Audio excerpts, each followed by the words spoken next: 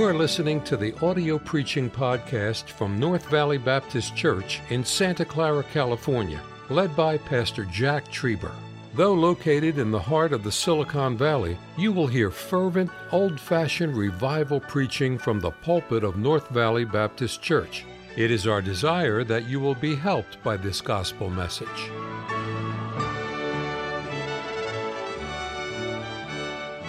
As you open your Bibles, please, to 1 Kings this evening.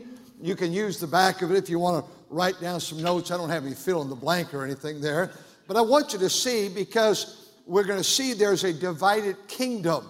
And I just thought maybe a picture of what's taking place, the northern kingdom and the southern kingdom, and I'll allude to that, might get it a little bit better in our minds. Very obvious, one way's north, one's south, but if you can see it there, it might be a help to us. Sometimes some folks don't understand what is it when it refers to Israel? What does it refer to Judah? We'll get there in a moment, and we'll begin. We've got to give it a letter R. Some of you might be writing these. I'm writing them in the front of every book of the Bible. And so we have Genesis was ruined, R-U-I-N. Everything was messed up in Genesis because of sin. They ruined what God had done for them. They ruined it. They wrecked it. Exodus is to remove, is to exit, to leave. They removed themselves from one place to another. Leviticus is righteousness. And then Deuteronomy simply means the word, so we call that the remarks. And Joshua, he began to conquer land, so we call that a region. And then the book of Judges was very obvious. There were 13 judges. They were rulers. And then the book of Ruth, well, could have been redemption, but we called it Ruth. And that's the R there.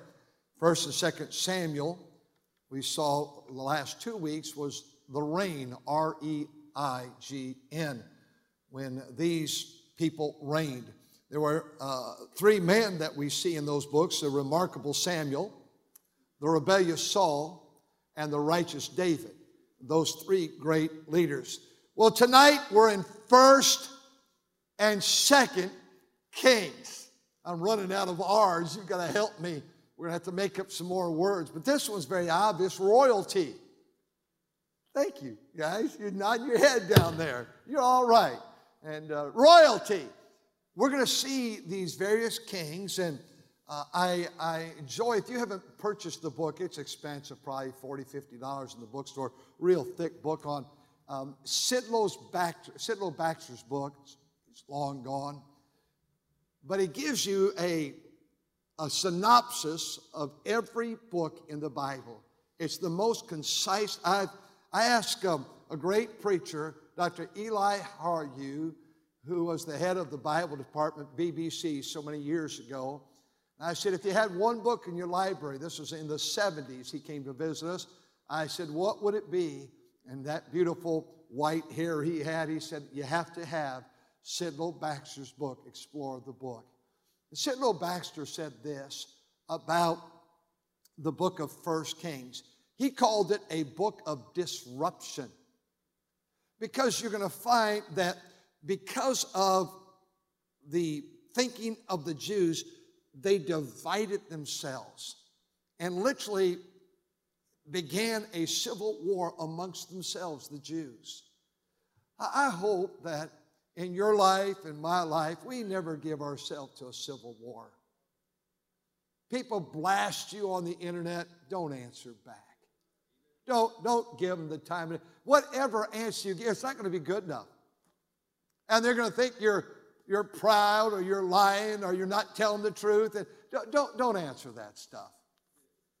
And I want you to know, I think there's a lot more false on the internet than there is truth. But we find this book of disruption. And you'll notice there we have the northern kingdom. You may want to just write this there. The northern kingdom are 10 tribes of Israel. So when you see it's referring to, in 1st and 2nd Kings, Israel, they're referring here to the 10 tribes. The 10 tribes had a capital. Now, they actually had 3. But the one they really claimed was that one you see there. Is it on that paper? Samaria, That was their capital in the north. And so that's Israel's capital. Then the northern kingdom had how many kings? Do we know? And I think you do probably. How many kings were in the northern kingdom? You're right. 19. 19 kings in the northern kingdom. The other kingdom is the southern kingdom. And the southern kingdom is called Judah. And so when you're reading about Judah, sometimes they refer to them as sisters. Israel, 10 times, and Judah, her sister. She has done wickedly. And Judah is 2 tribes. It's Judah and it's Benjamin. And this is going to be an important southern kingdom because of our Lord, and we'll get to that in maybe next week or so. Their capital is where? Jerusalem. Jerusalem's the southern kingdom's capital. How many kings? Right again, 19 kings. So 19 kings in the north, 19 kings in the south. We begin tonight in the book of 1 Kings. And I want you to mark somewhere there so you have it to know. There are 22 chapters in the book of 1 Kings. Those chapters, just like the 2 tribes or the 2 Judah and Israel and Judah, they're divided. These 22 chapters are divided exactly in half. The first 11 chapters you're going to find deals with Solomon's reign. We'll look at Solomon tonight. It is a united kingdom under Solomon. The last 11 chapters 12 through 22, is chaos, where the divided kingdom begins, and that begins in chapter 12. So let's pick it up tonight in chapter 1. I'll give you some verses along the way in chapter number 1. And let's pick it up where the new king is going to come to power, and as King Solomon. Let's look at some things about his life. Verse 28. Verse 28. Are you there? Now David, you know, is old, and there was an insurrection because of one of the brothers of Solomon thought, I'm going to be the king, and he got the priest and he got one of the other men to come and say, you're the next king. And David got wind of this insurrection. He said, he's not the man. And Nathan was disappointed about it, and it was Adonijah. And verse 28, this old King David's going to die now. And the King David answered and said, call me Bathsheba. Stop right there. I like that. We call Bathsheba the harlot. By the way, the line of Jesus comes through 4 of these ladies that were mentioned in Matthew 1, and they all had an awful past. Bathsheba, in my estimation, is one of the greatest mothers that ever lived. She raised Solomon, the wisest man, we're told. And Solomon mother would enter the room. He's the king. When a little bit later, the king doesn't stand for anybody. The king is not responsible to stand for anybody. But when Mama came in, the Bible says he stood to his feet. I mean, if her own son could have respect and did not hold it against her for her past, why can't we let some things go? I am not talking about sweeping sin under the carpet. I have found in my own life, I've got so much to take care of my own life. Don't become judge and jury over everybody. Well, you know what they did? Oh, yeah, that was 47 years ago. Let it go, folks. And here he is. He said, call me Bathsheba. And she came into the king's presence and stood before the king. And the king swore and said, as the Lord liveth, it's not swearing like we're talking. He made an oath. As the Lord liveth, and as he redeemed my soul out of all distress, even as I swear unto thee by the Lord God of Israel, saying, here it is, assuredly Solomon, thy son, shall reign after me. and he shall sit upon my throne in my stead. Even so will I certainly do this day. He said, Bathsheba, I know these guys, Zadok, and I know Nathan are here, and they're trying to get Adonijah. Maybe you even want Adonijah, according to that text, you'll see it. But he said, Adonijah's not the man. Bathsheba, my sweet wife, you're such a good wife. You've been with me all through all these days. Sweet Bathsheba, Solomon's the man. In verse 31, Bathsheba bowed her face to the earth and did reverence to the king and said, let my Lord King David live forever.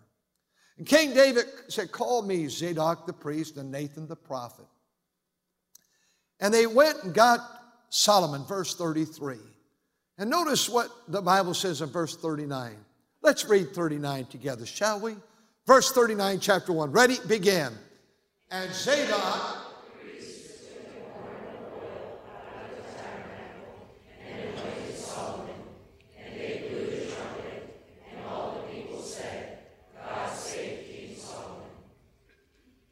says in verse 40, and all the people came up after him, and the people piped with pipes and rejoiced with great joy, so the earth rent was the sound of them. Adonijah is taken off the scene, and now Solomon is brought to power. He's been anointed, and he's been installed to power. Chapter 2, we're transferring that power. Chapter 2, verses 1 through 3. Let's read 1, 2, and 3 together. Now here David is charging his son, you're the man now, and I want you to take over as I install you into power. Ready? Begin. Now the days of David drew nigh that he should die, and he charged Solomon his son, saying, I know the way of all the earth.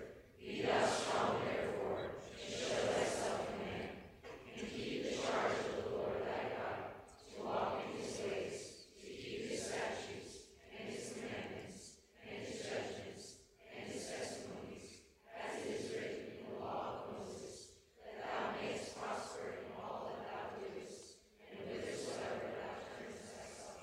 Now let's jump down to 10. So David slept with his fathers. The dad died, was buried in the city of David. And the days of David reigned over Israel 40 years, and 7 reigned in Hebron. 33 years he reigned in Jerusalem. So now the power's been transferred from Saul to David and now to Solomon in these 11 chapters. It's going to be an amazing reign. I want you to notice with me Solomon's prayer in chapter 3. Solomon came and he said, it's amazing when you take something over, you understand how weighty the responsibility is. But I hope we never lose sight of the fact, whether it's your job or whether it's your marriage or whether it's your parenting, when God gives you the privilege of being called husband or father, don't lose the wonder of it. You know, Brother Eth, I can remember when I came here, and I had always just been Brother Jack, and that's okay with me, or Brother Trieber or whatever. That doesn't bother me at all. And it doesn't bother me. The only thing I don't want our church members don't ever use the word doctor in front of Dr. Trieber. I don't want that name. And I didn't even earn it. It was an honorary. But I don't want that name. If it makes you feel important or helps you at your work, and you say, I'd like to introduce my pastor, Dr. Trieber, that's it. But not here. We don't do that. But I say that because he had the privilege to enter in a position to be the king of the Jews. And it overwhelmed him. I got that name, pastor. And those first several weeks and months, and maybe the first year, I'll never forget it when someone said, hey, pastor. And I had to always, I guess you're talking to me. And I've enjoyed that name, pastor, so much. Shepherd. Here he's going to become the king. And so verse 29, this is so powerful. And God gave Solomon wisdom and understanding exceeding much and largeness of heart as the sand of the seashore. And Solomon's wisdom excelled the wisdom of all the children of the east. And notice that wisdom that he had. I want you to see in chapter 4. I want you to go back to chapter 3. I got ahead of myself. Chapter 3, ask what I shall give thee, verse 5. And Solomon said, I want this wisdom. I want wisdom. I don't want riches. I want wisdom.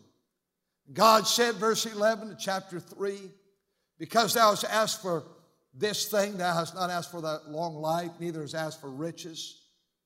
God said, I'm gonna go give you that. I'm gonna give you that wisdom.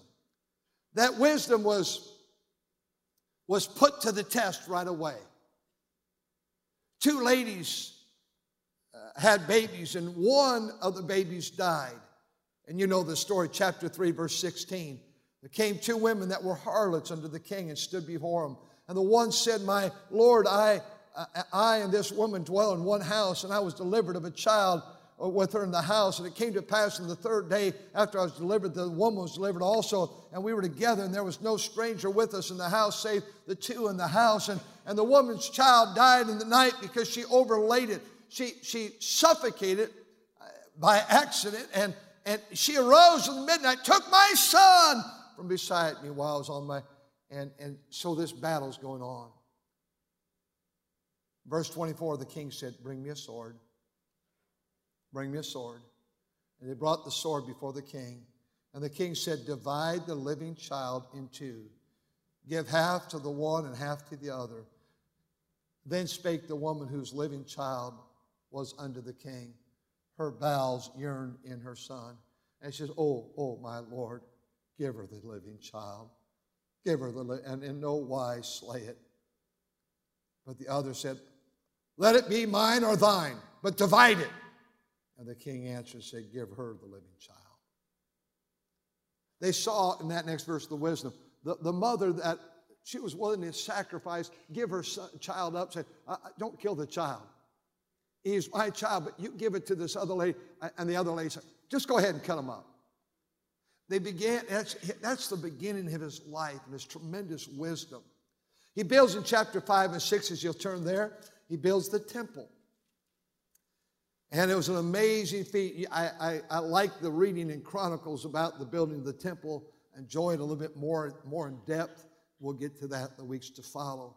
And he begins to build the temple. You'll read in your Bible reading when you get there, they talk about how a cubit is 18 inches. So the temple measured 60 feet by 120 feet. Several stories. And so when you read it, remember, it took, in this text we find that it took 7 years to build God's house, and it took 13 years to build his. You say, well, why did he put so much in his? It wasn't that he put so much in his. They had so many laborers, tens of thousands that worked on God's house. He didn't have the manpower like he did. And he got all those things done. And then we get to chapter number 7. Solomon was building his own house 13 years, and he finished his house. Then we get to chapter 8. Go quickly, you're doing fine. Get where we're going. They brought the ark in, and they have dedication Sunday in chapter 8 and chapter 9. And he prays, and he begins to, in chapter 8, speak to God. And if you'll notice, I'd like you to mark your Bible. Verse 22, by way of introduction, Solomon stood before the altar, Lord, in the presence of the congregation, and spread his hands toward the heaven. And he said, Lord God of heaven, no God like thee. And he says, then he begins to, I use the word negotiate with God. The first one that we want to mention is verse 31 and 32. It's when you trespass against your neighbor. If a man trespass against his neighbor, and an oath be laid upon him to cause him to swear, and thine oath come before thine altar in this house, then hear thou in heaven. God, will you hear in heaven if there's a trespass? How about verse number 33 and 34? When the enemy has victory, when thy people Israel be smitten before the enemy. Verse 34, then hear thou in heaven and forgive our sin. When there's no rain, verse 35 and 6, if there be the heavens shut up and there is no rain, verse 36, then hear in heaven and forgive the sin. Verse 37, if there was famine and disease, if there be in the land famine and pestilence and blasting and mildew and locust, caterpillar, locust. He said, verse 39, then hear from heaven and forgive. In all these instances, he said, we want you to hear, but God, would you please forgive us?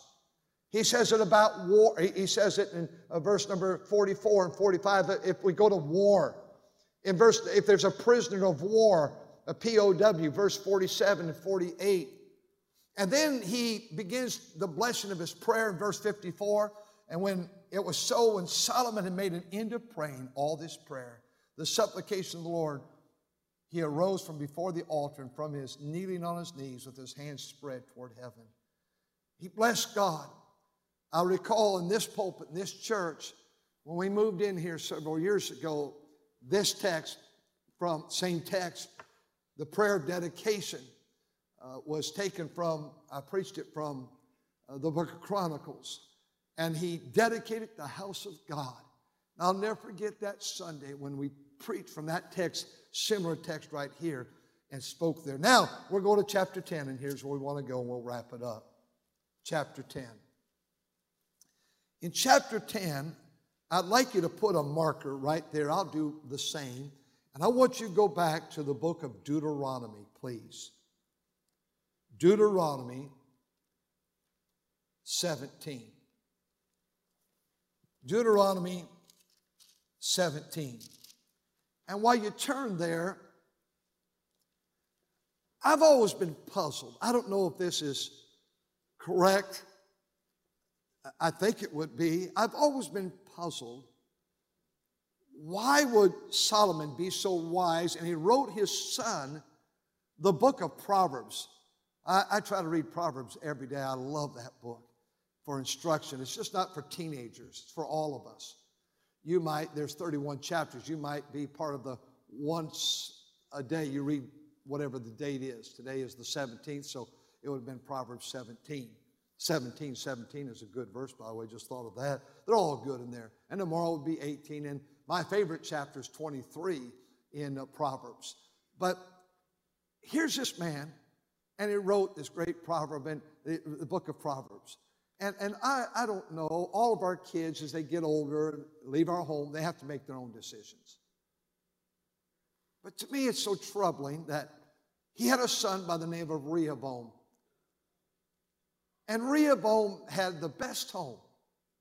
He had a good home, a good father, a good family, a wise father, a good king. And Rehoboam rejected all that his dad told him in the book of Proverbs.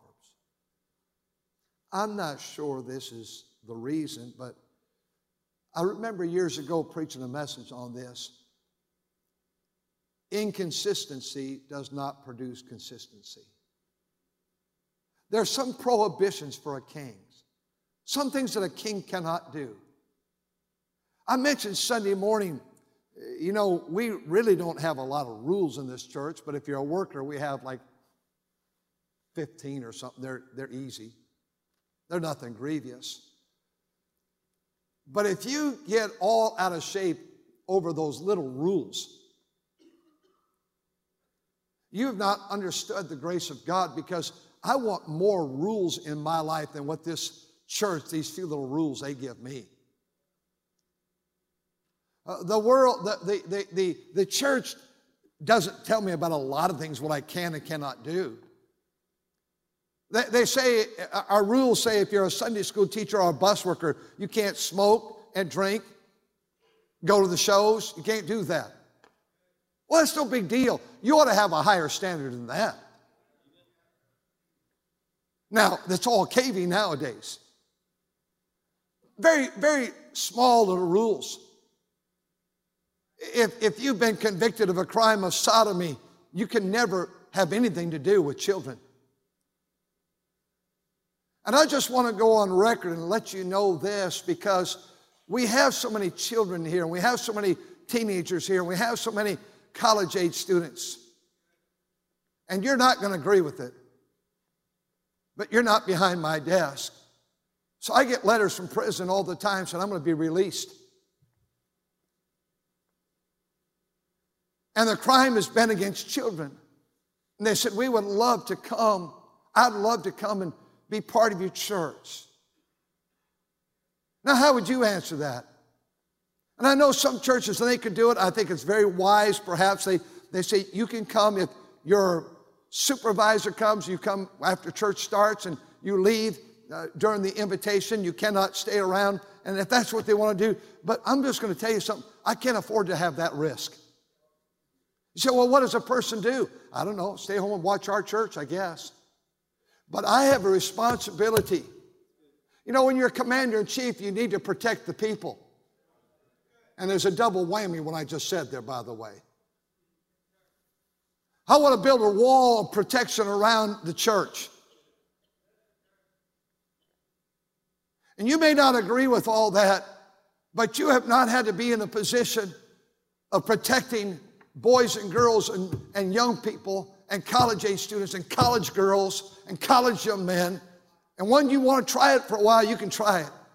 Not here. You can try it somewhere across the street and see how many folks follow you.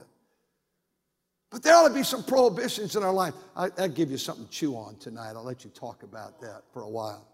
My job is to protect these people. Physically, spiritually.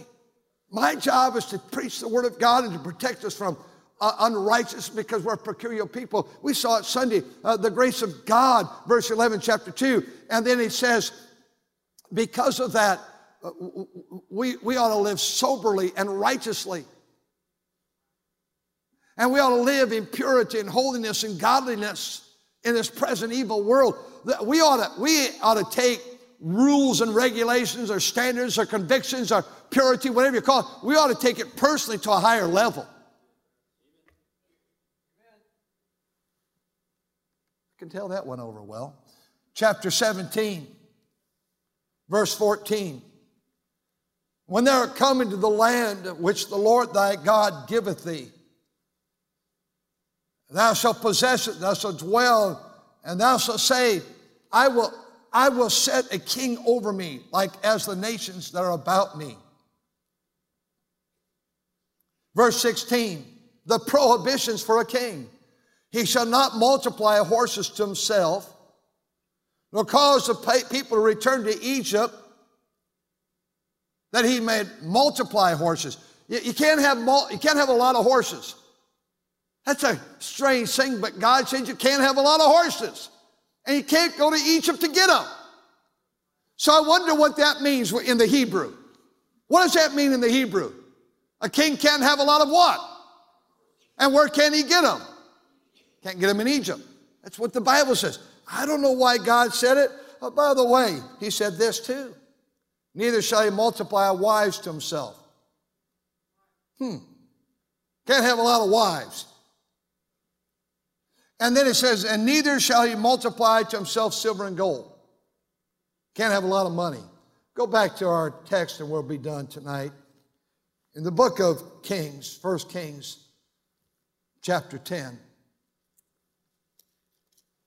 Look at verse number 28, what Solomon did.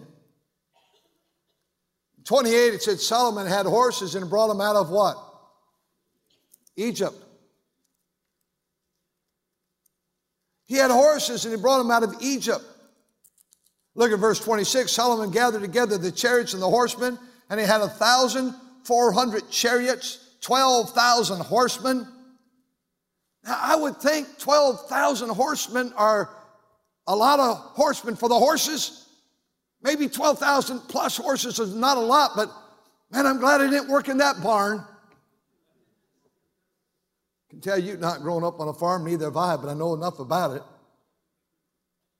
It would seem that he decided, though there was a prohibition, that I'm going to have a bunch of horses. I like horses. And I'm going to bring them out of Egypt. Chapter 11. But Solomon loved many strange women.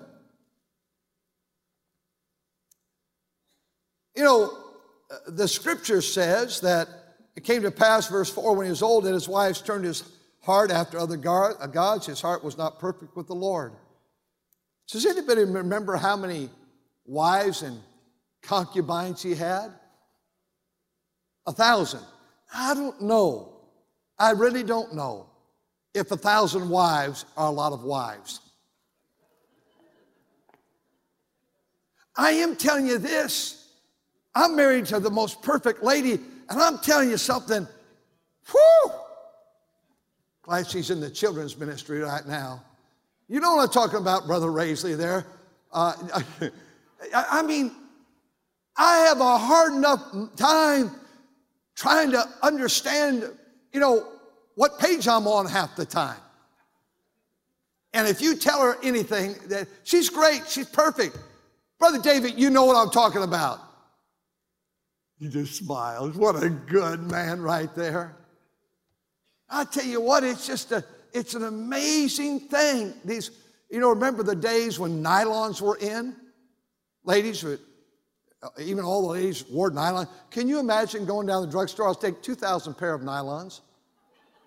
But worse than that, some ladies, you hang them up in the bathroom. Can you imagine walking in his bathroom and nylons hanging everywhere?